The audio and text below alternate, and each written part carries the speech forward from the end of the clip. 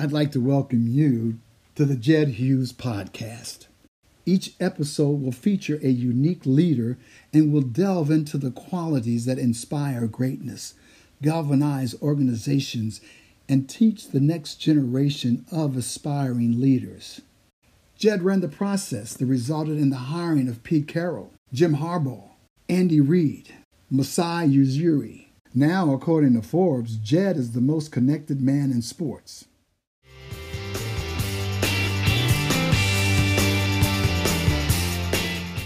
Our guest today founded an organization in sports and entertainment that has been named the best talent representative in the world. 3 out of the last 6 years, Octagon has won that award. Their founder and president, who has been with the organization for 35 years. Phil DiPicciotto brings a level of authenticity, brightness, and culture building. His company has been named one of the best in the United States to work within. The people are transparent and selfless.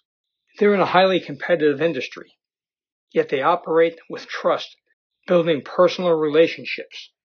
If you go back to the start and founding of Octagon, after signing Moses Malone, and when Arnold Palmer and Mark McCormick were focused on golf, they made the decision to sign Steffi Graf, which gave them an international footprint in tennis.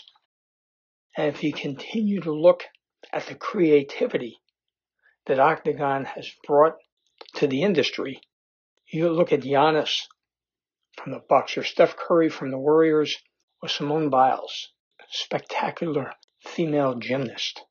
Octagon's leader is an individual unique from others in the sports industry. How many executives would have gone to South Africa to fight against apartheid and then work to reform the prison system in Washington, D.C.? After graduating magna cum laude from Amherst, then earning his law degree, began this incredible agency. I've had the opportunity to work with Phil on a personal and business level. His 24/7 work ethic, his responsiveness, his attention to detail are better than any in the industry. When he gives you his word, that's his bond. And that's the hallmark of what's made Octagon this incredible agency. Our guest, Phil DiPicciotto.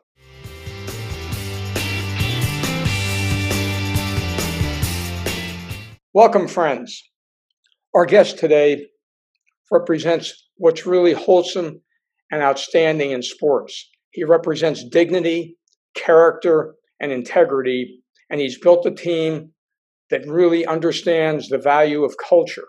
Phil DiPicciotto, what I want to understand is I try to connect the dots between New York City, Amherst, South Africa, anthropology, law degree, working for jails, and then getting in sports. How does all that get you to where you are? I mean, I look at that, and if I'm talking about advising individuals about careers, I look at that and I say, wow, that's not a normal path.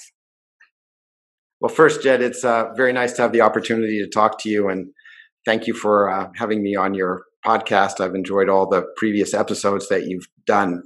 You know, sometimes we all try to take on the world. We try to get out there and be very proactive. And I've learned over time, probably through serendipity, that on occasion you just have to let the world come to you. I went to college thinking that I was going to be a scientist and went to South Africa during college to research for my thesis in the sciences in evolutionary biology. And I was actually working as a geologist for a gold mine there. And it was during the apartheid era. So I didn't think that my conscience would let me write that originally planned thesis. And instead, I tried to pivot to prospects for a nonviolent transition in Southern Africa, which, of course, the science departments all decided was not terribly relevant to what they were trying to teach me. So I had to change my major to anthropology and graduated feeling quite unprepared for most things. But South Africa was similar in some ways to a prison system. So I came down to Washington, D.C. and got an internship that really focused on prison reform and ended up doing some international relations work in other areas in the Senate, and decided that government was not necessarily what I wanted to do. So law school seemed like a good next step. And then trying to find a summer internship or associate's position with a law firm, I was fortuitous to end up in a sports and entertainment type firm. And a few years after that, a few of us were able to create our own company. The world was changing fast. We thought we had a vision on how we wanted to do things. So I can't take credit for being strategic at all in any of this. I just kind of followed where the world let me go. But Octagon today is a world leader. And you've taken this from a infantile state and grown it into winning all sorts of global awards. And you've done it, as I mentioned, because you care about people, whether it's the people that work with you or some of the clients that you have. Someone must have helped you understand the importance of people and leadership in order to be able to build this global company. Was there anybody specific that helped you with the way you have evolved Octagon? It starts for all of us with our parents and our families. So I was the first one in my family born in the United States, European parents, and they had a global worldview where different cultures were respected, and assimilation was also respected. So one had to find an alignment between those two very different themes. And interestingly, those themes are playing out very much today. So things, repeat themselves. So that's the importance of studying history, so that one can understand the commonalities and things that one wants to emulate and repeat, and things that one never wants to repeat. And once one has a worldview that's formed at a very young age, I think we all make choices that amplify what we were already predisposed to think. That's one of the great benefits of education. It's also one of the detriments, right? And it's why people, if you only listen to those who think the same way, then you're not going to expand your worldview. So when I went to Amherst, which is the epitome of a liberal arts experience, it was small enough that one got to do everything. I think I took courses in 16 or 17 different disciplines out of my 32 course requirement. Then, you really begin to see all the connecting points in the world. We're all, in the end, professionally either buying, selling, or servicing, or more likely a combination of those three. The only thing that's different is the content, the platform that we're working on, and our own personal styles. And I think if one has a style in a particular job or career, it can cross over into others.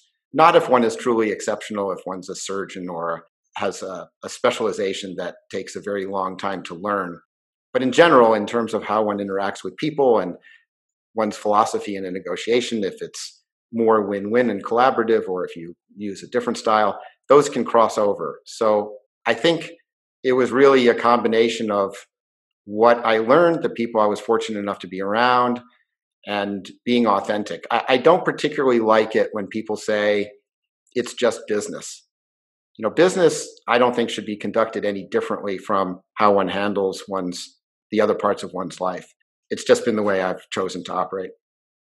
When you look to bring people into your organization, what are the 2 or 3 characteristics you're looking for in those people that you've been able to build this incredible culture? I think the result that we're looking for in two, if I had to pick 2, would be effectiveness and also the ability to collaborate. So there are a lot of people who have excellent visions and who have extremely good intentions, but somehow they don't effectively translate those into an outcome that is desired. And there are people who are brilliant and extremely capable and effective, but within a niche. And these days, the world is just so complicated, especially the world in guiding a brand, whether it's a human brand or whether it's a corporate brand or a governmental brand or others, that no one can do everything him or herself. So those would be the 2 most important elements that we would try to determine when hiring. One of the pieces, going back to the early roots, Arnold Palmer and Mark McCormick had begun IMG focusing on golf, and you made a strategic decision, got Steffi Graf got focused on tennis, was able to bring on Moses Malone. So how did that all start at the beginning? How did you have the insights to make that happen? Well, I think again, hindsight is always perfect, and at the time, one really doesn't know. And I think, it was undeniable that those two individuals in particular were both exceptional at the sports that they did, and truly had the opportunity to be groundbreaking in terms of the evolution of the business side and the structure of those sports. And I'll come back to that in a second. And they were also exceptional human beings, because one has to align with the people one is working with. If not, one can't be maximally effective if people just have completely different views of what they expect or that they want.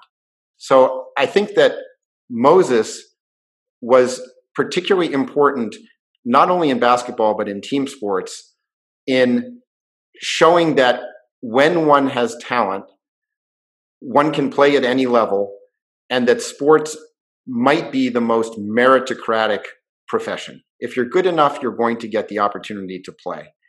And Steffi showed that there was opportunity in terms of events, media, talent that was truly global. Because at the time, tennis, I would say, was very anglicized.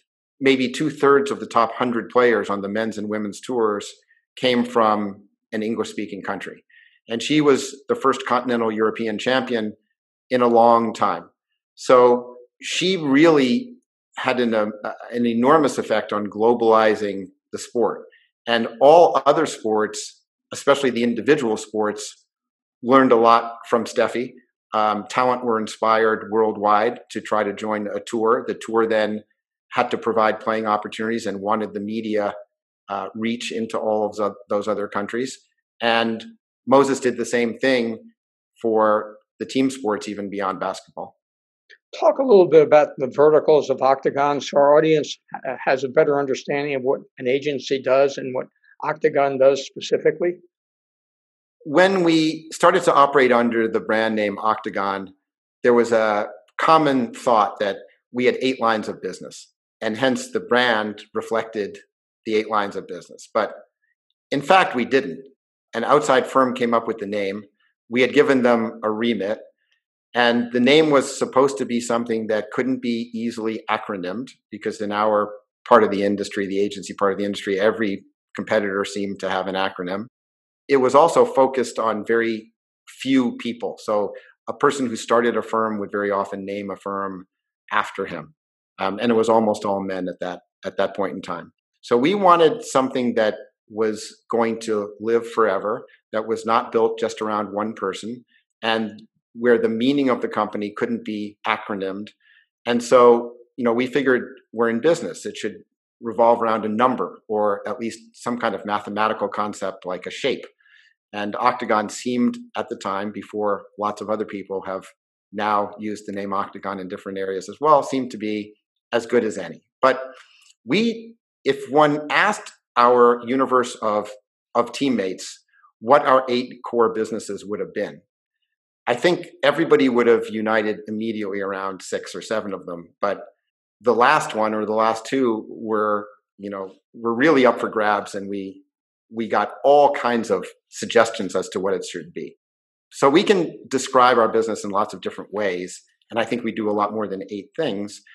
But just in terms of packaging it all together, we take each of the pillars of professional sport and create a landscape where we can matrix them, represent brands, mostly corporate brands, but also, again, governmental or other entity brands. We represent talent across the world of sports and entertainment. We run or own or manage events, and we do media work in terms of advising on the value of media rights and otherwise. We create content in the media space. We represent broadcasters as well. So those are the 4 ingredients, and in some cases we may be doing just one of them. In some cases we may be doing more of them. We're really an advisory business on the sales side. We don't do very much buying. The industry, I think, has evolved where a lot of agencies own properties of their own right, so they're representing owned properties, and we do very, very little of that. We're very close to being 100% a business where we represent the interests of others. When you think about how the industry and the way we get information has changed, social media, digital, how has that affected your business and how you deal with your clients? It's affected everything we do. Again, sports is the ultimate microcosm of the world. So all of the benefits and detriments, and everything has benefits and detriments, they're the flip side of the same coin, we have to consider in a given situation, and often on a very quick turnaround basis. So by removing filters and allowing direct access between people, which is enormously powerful. It's what powers the whole social conversation that then commerce can be built around. There are helpful and constructive conversations, and there are also very destructive ones. There are people with very negative intent out there sometimes, and a few people can create a lot of problems in the world, not limited to our industry and not limited just to social media. But social media is the amplification of everything good and everything bad. So we use the positive sides of digitization and social media and all of the growth opportunities that come from it, while trying to limit the risks. And that's always a delicate balance for all of us, I think. How do you coach your clients in terms of how they should deal with their Twitter, their handle, their Instagram, those areas that can either be positive or can cause them a headache? Well, there isn't a common theme there. Each of our talent clients is very much his or her own person, and they have each excelled at what they do. So they have the right to be authentic. That's, I suppose, one thing that we always advise: be yourself. It is much less exhausting to be that, and it's much more consistent. And as talent become more and more known as brands, sometimes just a local brand or regional or national, and at the very high end, an international brand, you want that kind of consistency. Everybody wants to know what somebody else stands for. So authenticity would be one key. And then understanding the context. If one is playing on a team, for example, how much does one want to consider the interests of one's teammates? Because you can say something on social media, and now more or less it's going to live forever. And even if it doesn't, a lot of people are going to hear it.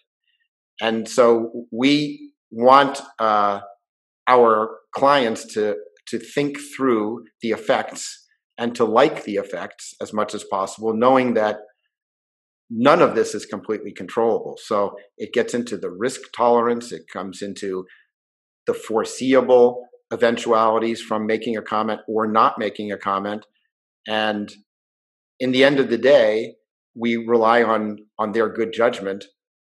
Educated athletes, I think, tend to have exceptionally good judgment. They have been thrown into a lot of situations, almost always dealing with uncertainty. They have to be accurate and they have to be timely in everything they do. You know, a very big audience will be watching them. They'll all see in real time whether somebody made a free throw, hit an ace, sank that putt or whatever it may be. So they have to make very quick judgments and they have to be very good. And that carries over into their skills when they're dealing with social media and off-court or off-field activities. When you talk about authenticity and you look at some of your recent clients that people know, whether it be Giannis, Steph Curry, Simon Biles, they all have that characteristic that you've talked about, authenticity, and the ability to manage their brand in a unique way, which I think really helps exemplify what you stand for and what Octagon stands for. Well, it starts with respect of individuality, right? There are many businesses these days that only look at scale and they think that there's a one-size-fits-all, or the way that we like to talk about it. Those of us who are saying something know generally, I hope, what we're intending to say. But it doesn't mean that it's going to be heard the same way as we intended. And it certainly isn't the case that it's going to be heard and understood the same way by everybody who's listening. right? The audience is just too diverse. They've come from too many different experiences and backgrounds of their own. It's really all about how to communicate well with an audience. And one of the things that takes people, I think, a long time to learn is that if one is going to be truly authentic, it starts with not comparing yourself with anybody else. When you think about negotiating and you talk about your individual clients, is there a step model that you use and help them with, or does it vary depending on each one of your clients? I think it depends on whom we're representing in that circumstance, but it also depends on the style of the other side. This kind of picks up on your last question, which is one can use one's own style repetitively, and maybe that is the most authentic thing to do when one is a negotiator. But how effective you are is going to depend on how the other side receives what you're going to say and how you're going to say it. So I think that the most effective negotiators have a brand of their own, a style of their own that's generally known, but that style can't really be a take it or leave it style. There has to be at least a nuance, if not a lot of flexibility, so that one enables the other side to connect with what you're saying, to resonate with it in a framework that is similar to what you're trying to communicate. Because at the end of the day, each party in a negotiation really needs to understand the other side as well as they understand their own side if one wants to come up with a conclusion that is sustainable. And we always have to remember that our negotiations are held within a finite period of time, but our clients are going to have to live in the world that is created by that negotiation for years and years to come. So we need to get it right on an interpersonal basis, we feel, and not simply on a legal basis. In our interactions, your authenticity, from the moment we first met and talked, there was something about you that I trusted you. I knew that whatever I was going to say to you was going to be kept confidential, and that it was just something about your style and your DNA that made you unique to deal with, and it was really refreshing. You gave me the opportunity to get to know you. So if I hadn't had the chance to get to know you, then neither one of us would have had the opportunity to decide that we wanted to meet for a second time or a third time. And I think we both love what we do. We've been around for a while. And as in investing financially, investing in terms of relationships also takes time. So we've had the chance to meet on numerous different projects, and sometimes with no project now at all. And over that time, we've gotten to know each other, and that gave us the opportunity to appreciate and respect each other, which ultimately led us, I think, to trust each other. Yeah, absolutely. I mean, here we are going into Thursday night football, and you've done something, again, unique. You got Amazon, along with the first two female announcers in Andrea Kramer and Hannah Storm. How did that all come about? It takes two to tango, and sometimes more than two. So Amazon had to decide that sports was a platform that they wanted to pursue. They're very smart about it and very deliberate. And then they had to look for what kind of sports involvement they wanted, and they decided to go into the live rights world on the streaming side. And then they want to offer as much choice to people as possible. So they looked at the landscape and they said, okay, what exists is one choice. What other choices are there that haven't been presented to the public? Because we at Amazon have a consumer base that is truly global and literally could be every person living on this planet. So one of the areas that they discovered quite quickly was that there is, let's call it 50% of the world who are underserved in terms of having people who look and sound like them delivering content to them in the sports space. And that's women. And women happen to do, as much or maybe even more purchasing than men. So it was an area that I expect Amazon researched, but did not have to spend a tremendous amount of time researching. So now they had decided to go into sports, that live rights was the platform, that they understood various of these underserved audiences. And that included audiences who liked to listen in their native languages, which were different from English. So they developed commentary teams that provided the content in those languages. And Hannah and Andrea were another team. And, Jed, it's interesting. In that mix, there came a point. For us, it came very early. And my guess is that at Amazon, it came very early as well, where it changed from having two female commentators or the best two female commentators or just another option to having two of the world's very top commentators. The female piece became very secondary to the quality and the excellence and the ability to reach audiences. And fortunately, that has all proven to be sustainable. And everybody is, I think, very happy with that continuing relationship. When you look back on your career, the two or three things that you're the most proud of accomplishing, what would they be? I guess still being here would be number one. Very often in the world of sports and entertainment, people are not given the chance to continue. Athletes are one injury away from having their careers end. Even if they're healthy, age catches up to them. And sports in particular, also entertainment, they tend to be, very subjective, and therefore careers tend to be shorter and shorter. So I am most fortunate, I would say, to have been able to do this now for 4 decades. And then, there are people and situations where one has the opportunity to either rise or fall.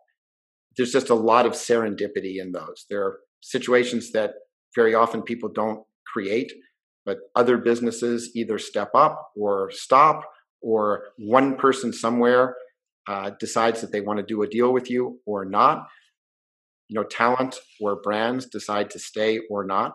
So I guess that I'm proudest again in the consistency that the people who have decided to work with us, our clients and business partners, have typically done so on a very, very long-term basis.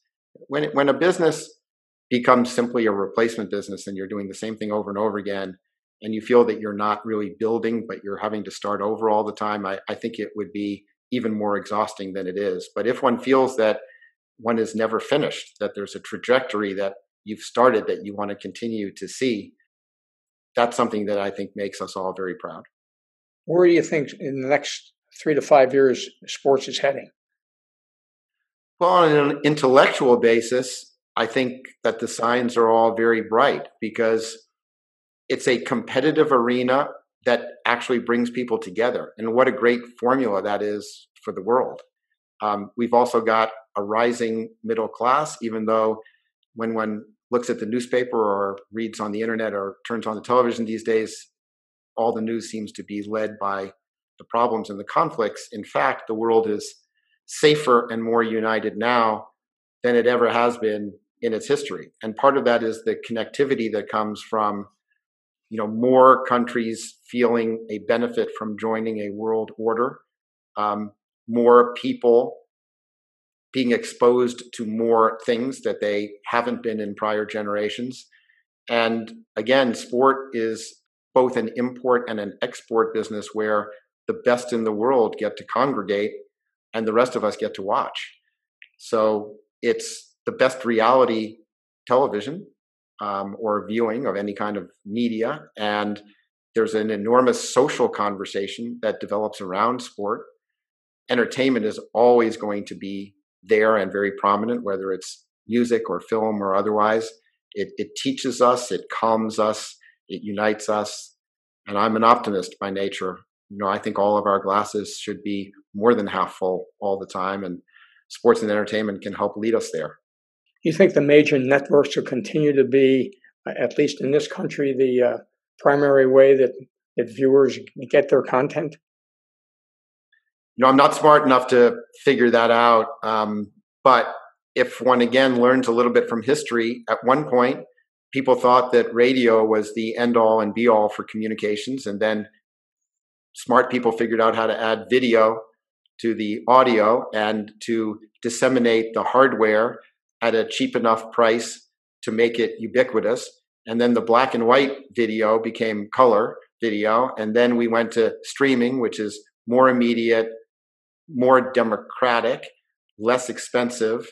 And of course, there were steps along the way with cable television and other services, but there's going to be more and more. I mean, we're going to live in a world of delivered content. You'll probably be able to walk up to your refrigerator in the morning, and the entire front of your refrigerator is going to be a plate of glass that has the news, it has your calendar of the day, it talks to you and reminds you of things to do. And so I have a feeling that there are going to be a lot of distribution mechanisms. One thing, though, for sure in my mind, is that the cycles of the past are going to somehow repeat themselves in new forms. So, for example, in the early days of radio and television, the networks were king. They controlled the distribution. The rest of us could only consume what we were given. And then over time, the content creators took over the lead because everybody could even self-distribute. So that was more important than your platform. And now we're coming to the point where there's so much content out there that finding that content, to me, becomes the most important element. And the aggregators of content who both have the scale to do that so that they attract big audiences and have the personalization capability so that we're each getting what we want.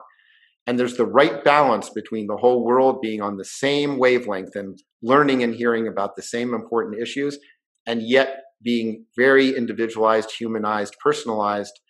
Whoever can figure that out and sort the content in that way, I think will lead the next generation. So it's a bit of the past combining with something in the future that I can't really define exactly, that I think will be what exists. I think that's a very thoughtful response. Last thing, sports betting. How do you think that's going to magnify audience attention, change the dynamics of the audience, get more people to participate on a global basis? What are your thoughts regarding that? It'll certainly change the audience. I think everybody's hope is that we'll enlarge the audience. I mean, first and foremost, there is a tremendous amount of money being spent in that area that is not being controlled by the people who are creating the value, by the leagues and the teams and the talent. And so everybody is now beginning to understand that there's an opportunity for those who have invested and who have built platforms and brands to be the ones who control the access to it for whatever reasons an audience wants. And if the reasons are compelling enough, then those brands and teams and leagues and athletes and talent are going to make a commercial arrangement where there's a fair allocation of all of the proceeds. So there's so much money in it, and it's happening everywhere all the time anyway, that I think it is fully ingrained now in the world of sport and beyond, and that will not change.